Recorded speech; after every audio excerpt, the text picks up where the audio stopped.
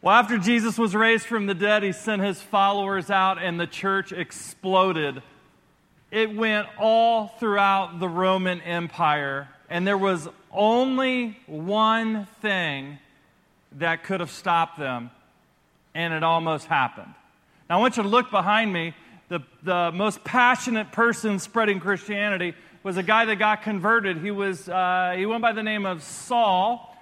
He was, as we talked about earlier in this series, the Hasidim, the holy ones, the people who are most passionate about the laws and obeying them. He was one of them. And once he got converted by Jesus on the road to Damascus, north of Israel, he became just as passionate about spreading Christianity as he was about persecuting it. In fact, he went on 3 missionary journeys. He started here in Antioch, which is a major center, population center, went by sea to modern-day Turkey, which is Asia Minor in that time, and then went all through the mountains here to these important Roman towns, about died in the process. Literally about dying almost at every turn. The persecution was so fierce, he went back to Antioch, gathered his senses, got ready, and then went back for a second missionary journey. On the second missionary journey, he decided that he was going to go by land through the mountains, through his hometown in the area of Tarsus, all the way up to here. And when he was in Troas, the end of the Asian world, he got a vision, a dream of a man in this area saying, I want you to come and share the gospel. And so because of a dream, the Apostle Paul went and started these churches all through here, eventually going into Athens, over here in Ephesus, note that, and then went back home. He was so excited about what happened in every single one of these churches. Clusters of churches all throughout the Roman Empire, just from him and a guy named Barnabas and other co-workers that he brought along with him. But then he got worried about those churches and said, I need to go back to those churches and strengthen them.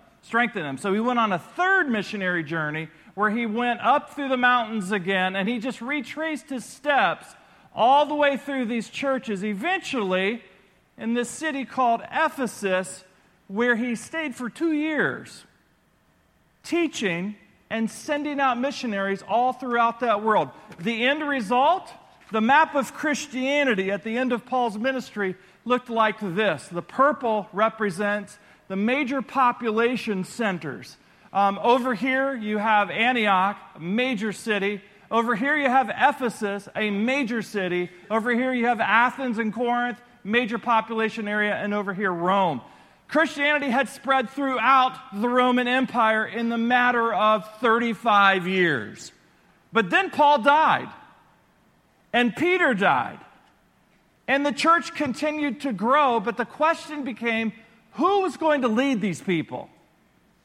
They really didn't have a Bible to speak of. It wasn't until the late 60s and 70s where we have the Gospel of Matthew that's written, where you have the Gospel of Mark, where you have the Gospel of Luke, and the very thing that could have stopped the movement of Christianity throughout the world almost happened. And it wasn't persecution. Persecution made the church grow faster. It wasn't lack of funds. Lack of funds almost made it easier for the church to spread in a viral fashion. You want to know what almost stopped the church in its tracks? False teaching.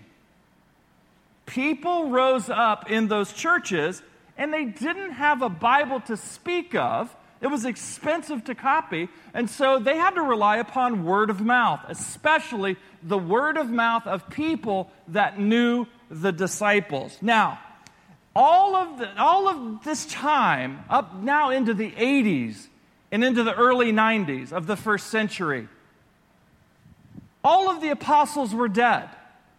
Every single one of them.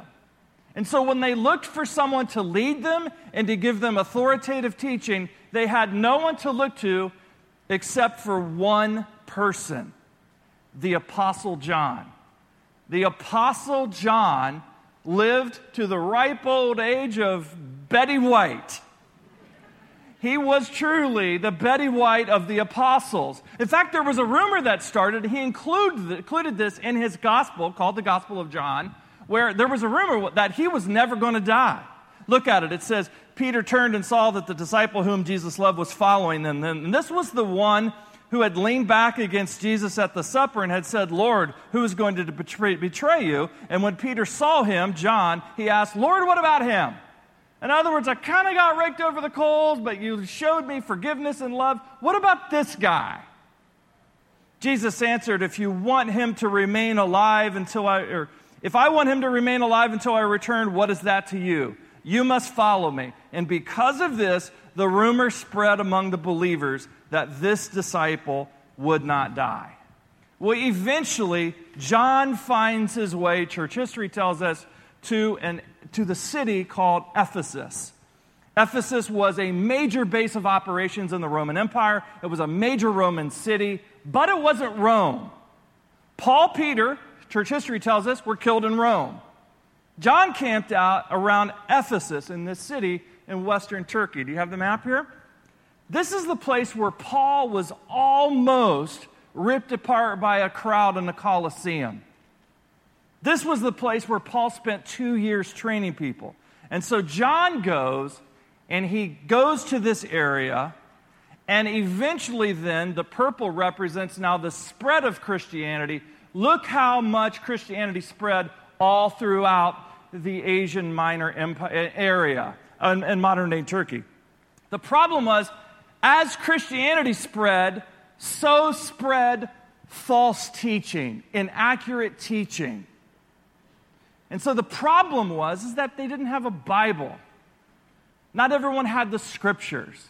Some areas had collected the letters of Paul.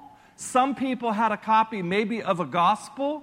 But the average person that was in a church community maybe had access to someone that knew a disciple of Jesus. And so John realized there was a problem here. Now, I just want to pause here and show you a video of Chinese Christians who were following Jesus where it's illegal, and they're receiving their very own Bible for the very first time. Take a look. Let that sink in for a moment. Where can we get Bibles? Well, there's a stack of them in there. You can get them on your phone. You can get them at any bookstore. The Gideons throw these Bibles around like popcorn in hotel rooms, thankfully, for people to read them. But imagine being in a place where you didn't have access to a Bible anywhere, and you weren't close to anyone that actually knew Jesus. So you had to hear it secondhand, or third hand, or fourth hand. Well, the Apostle John knew that he had to put something in writing, because as Christianity spread, so spread the error of a lot of bad teaching. And so he wrote a gospel that we call the Gospel of John, and he wrote 3 letters that are at the end of our New Testament. We call them 1st, 2nd, and 3rd John. Now let me just pause, and I want to ask you another question. Who is a popular false teacher? Who is someone that is a false teacher in Christianity that you readily can name by name? Lean over to the person next to you and name their name right now. Share their name.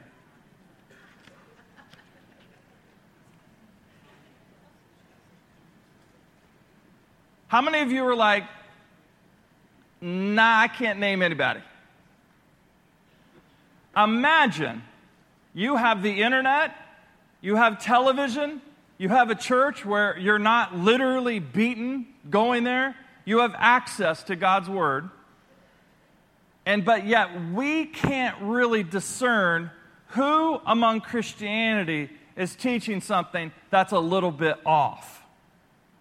I want you to think about that for a second. Jesus said, watch out for false prophets. They come to you in sheep's clothing, but inwardly they are ferocious wolves. 30 years later, the Apostle Paul said, for the time will come when people will not put up with sound doctrine. Instead, to suit their own desires, they will gather around them a great number of teachers to say what their itching ears want to hear. They will turn their ears away from the truth and turn aside to myths. And that was happening then in John's time in the church, just like it's happening today. In fact, by reading the letters of 1st, 2nd, and 3rd John, scholars can deduce one thing happened. John, the churches that he was leading, was faithfully teaching. But some people didn't like what John was teaching, and so they went out and started another church and another network of churches.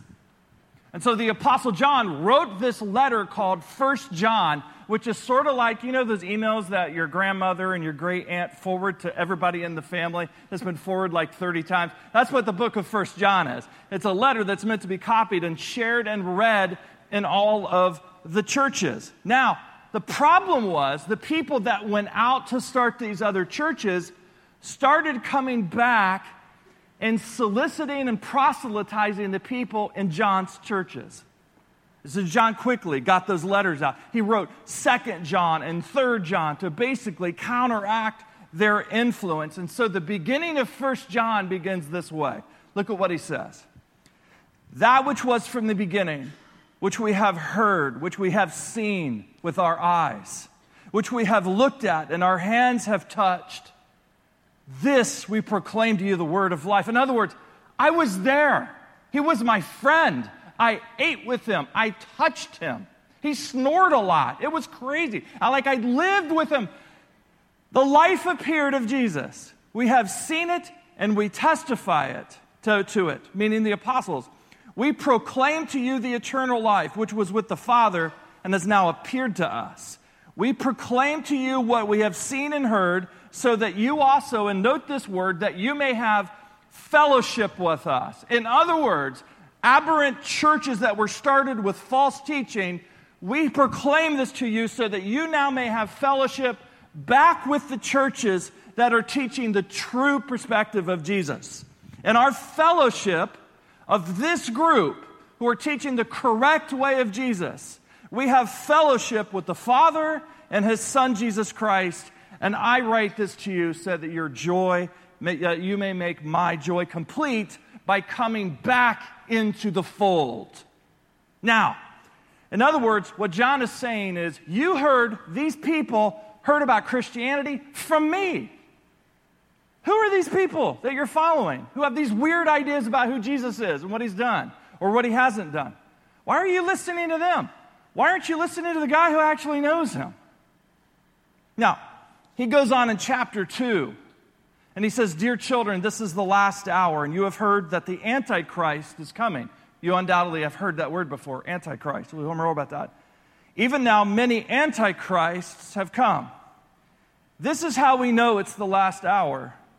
They went out from us, but they did not really belong to us. For if they had belonged to us, they would have remained with us. But their going showed that none of them belonged to us. But you, even though you don't have a copy of the Scripture, of these New Testament documents, you have an anointing from the Holy One.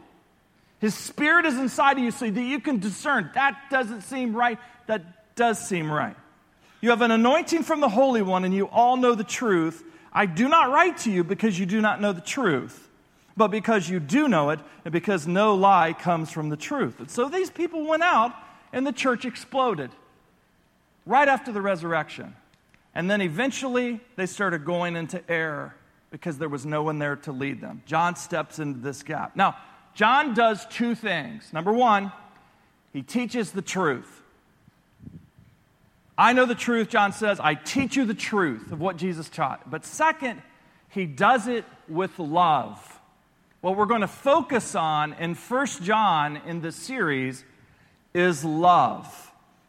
In the gospel, the Apostle John says, law was given through Moses. If you break the law, you're going to get zapped. But grace and truth came through Jesus. That's not a bad way of thinking about your whole life. Parenting needs to be about truth. You need to be here on time. You need to do this. You need to clean up your toys. You need to be responsible, but also grace.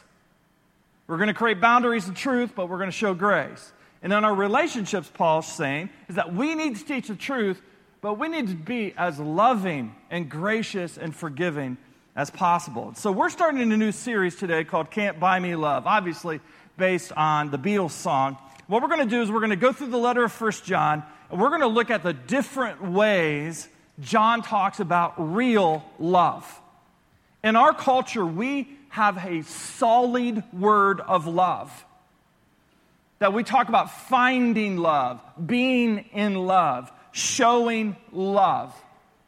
And the way that we do that is so antithetical to the way God teaches love, being in love, showing love, that it's going to come out in stark contrast as we go through this letter. Now, the goal is simple: to know the truth about Jesus, but also to be as loving as possible in how we live out that truth. So turn in your Bibles to 1 John chapter 2, verse 15. We live in the United States where Bibles are completely and totally available everywhere. Hold up your Bibles, everyone.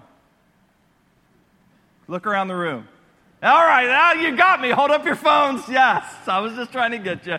That's on the phone. But I want you to get in the habit. If you are truly someone who reads the Bible on your phone, then you bring your phone here when we gather for worship. But if you're someone that reads a hard copy Bible, I want you to bring a hard copy Bible here so that the Bible that you're studying when we gather together is the Bible that you're reading in home. Okay? Deal? I got two people with a nodding head there. Here we go. All right. Now, 1 John chapter 2, verse 15 begins this way. It says, "Do not love the world or anything in the world. If anyone loves the world, love for the Father is not in them. For everything in the world, the lust of the flesh, the lust of the eyes, and the pride of life, come not from the Father, but from the world. The world and its desires pass away, but whoever does the will of God lives forever." Now, I want you to notice something. He tells us that we shouldn't love the world. But I want you, everyone, right now, I want everyone to recite with me the most famous verse in the entire Bible. John 3:16. You ready? "For God so loved the world." Okay, stop right there. What the heck is going on? So, the Gospel of John tells us that God loves the world, but then John tells us not to love the world. The word that's used here for world is used in two different ways. John's Gospel uses it referring to people. John's letter of 1 John is talking about things and beliefs and the culture of the world. That we're not to love the beliefs and the things and the culture of the world. Some of us are here today and we have issues that we're trying to fix in our lives. And it can be directly traced back to the fact that you have become a disciple of Jesus, but you have not broken off your love affair with the world. You're trying to follow Jesus and you're trying to follow the world at the same time. We are so quick to look at high schoolers that become Christians and then they fall prey to the peer pressure that is in their high school. I'm telling you firsthand, how they react is nothing compared to the average 30, 40, 50, 60, 70-year-old person in this room.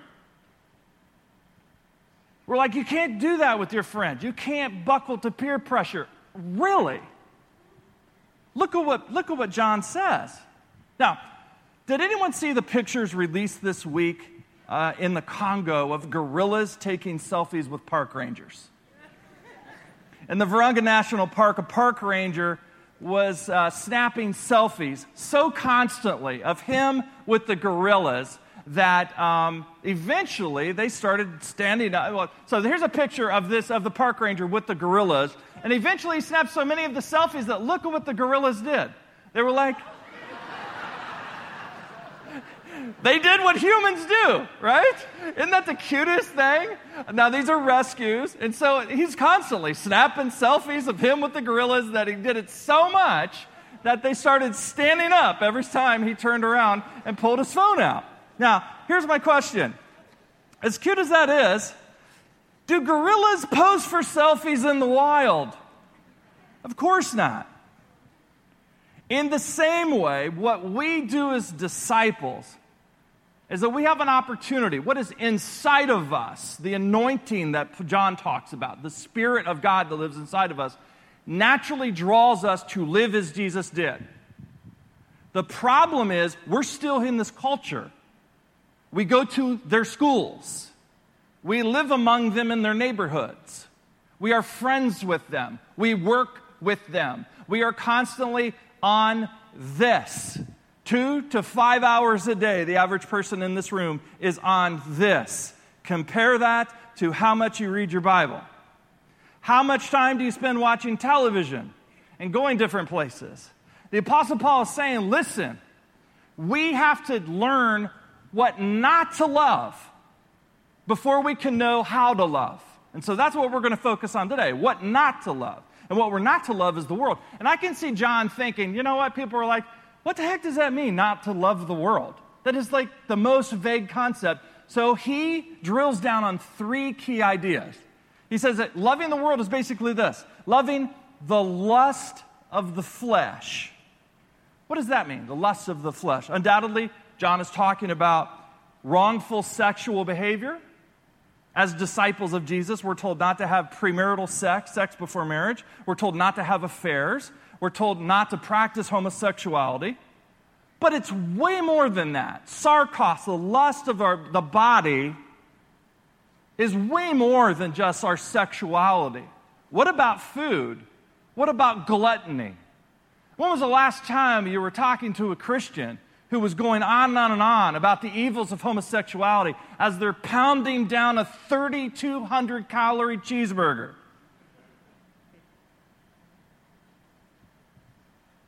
Alcohol. Anything that we do with our body, allowing our bodies to be completely racked with stress without carefully caring for ourselves when it comes to sleep. Anything that has to do with the flesh, John's talking about here. The next thing he says is loving the lust of the eyes. Now, we're to avoid lusting after people and lusting after things. When was the last time you drove through your neighborhood and you saw a car that someone in your neighborhood was driving and you lusted after it? Or you drove by their house and you lusted after their house. When was the last time you were here on a Sunday morning and you lusted after all of this?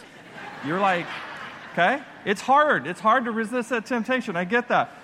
Then the Apostle John says the pride of life. And undoubtedly, in some component, the Apostle John is referring to the boasting that comes from the wealth that we've been given in the world.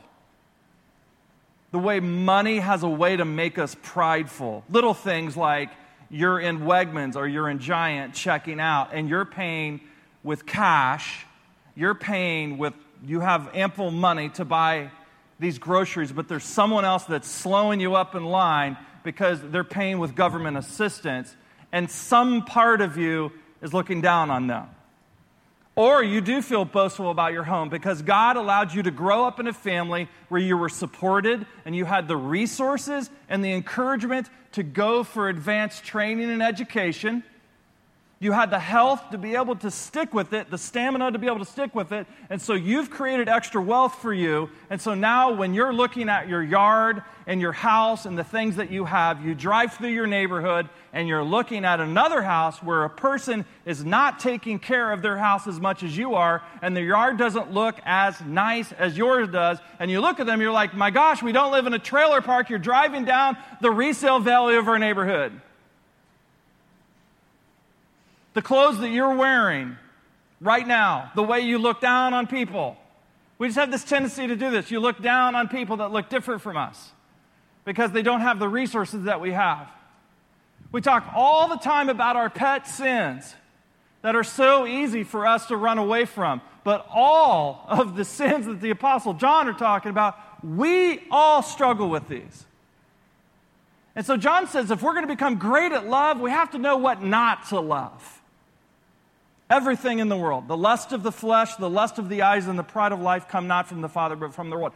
Can I share with you a verse from 1 John that is really encouraging and really frightful at the same time? 1 John 2:6. Whoever claims to live in him must live as Jesus did. That's pretty clear, isn't it? How did Jesus handle money? How did Jesus handle people? How did Jesus handle things? He was tempted by all of them, just like we are. He had the same struggles. but he fought against them. In fact, he ran from them. And that's what the Apostle John is saying here. We need to run from these temptations. Now, the other day, I stumbled upon a real video that conveys the urgency of running away from danger. Here is a mountain biker in Alaska. Pay very close attention.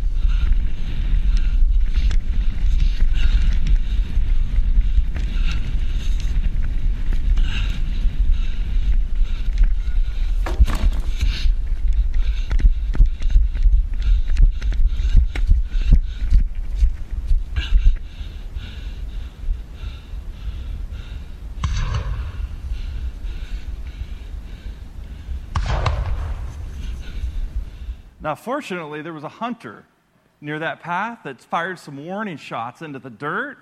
Can you imagine doing that this week?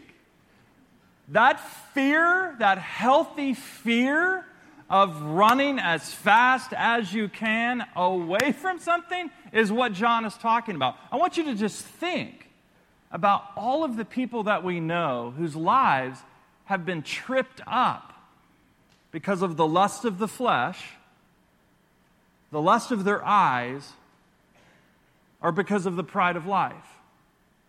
We know what this does. So John says, friends, avoid it. Now, true to the nature of disciples, just like that Beatles song says, disciples of Jesus know that their love, their adherence, their affection cannot be bought by the world. It cannot be owned by the world. It cannot be influenced by the world because we're going to fight against it. And their allegiance is not up for sale.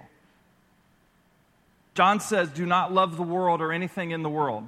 If anyone loves the world, love for the Father is not in them. For everything in the world, the lust of the flesh, the lust of the eyes, and the pride of life comes not from the Father but from the world. The world and its desires will pass away. But whoever does the will of God lives forever. Let's pray.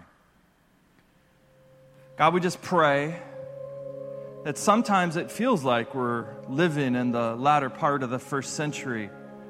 We just feel like you're not speaking. You're not there. We wonder where to turn. We are thankful that in Scripture we have the full revelation of truth about Jesus, how to know Him, how to obey Him, and how to help others find Him. God, we pray that as we continue to grow as Jesus' disciples, that we would grow not just in understanding the truth, but that, God, you would help us to grow in love. Love for one another, love for the poor, love for those who are being oppressed, and love for people who are doing the oppressing. We pray, God, that through our continued growth, our learning, our yearning, as we become holy, not just in the way we live, but wholly yours, God, we pray that as disciples, we would impact the world the way they did in the first century. We pray this in Jesus' name.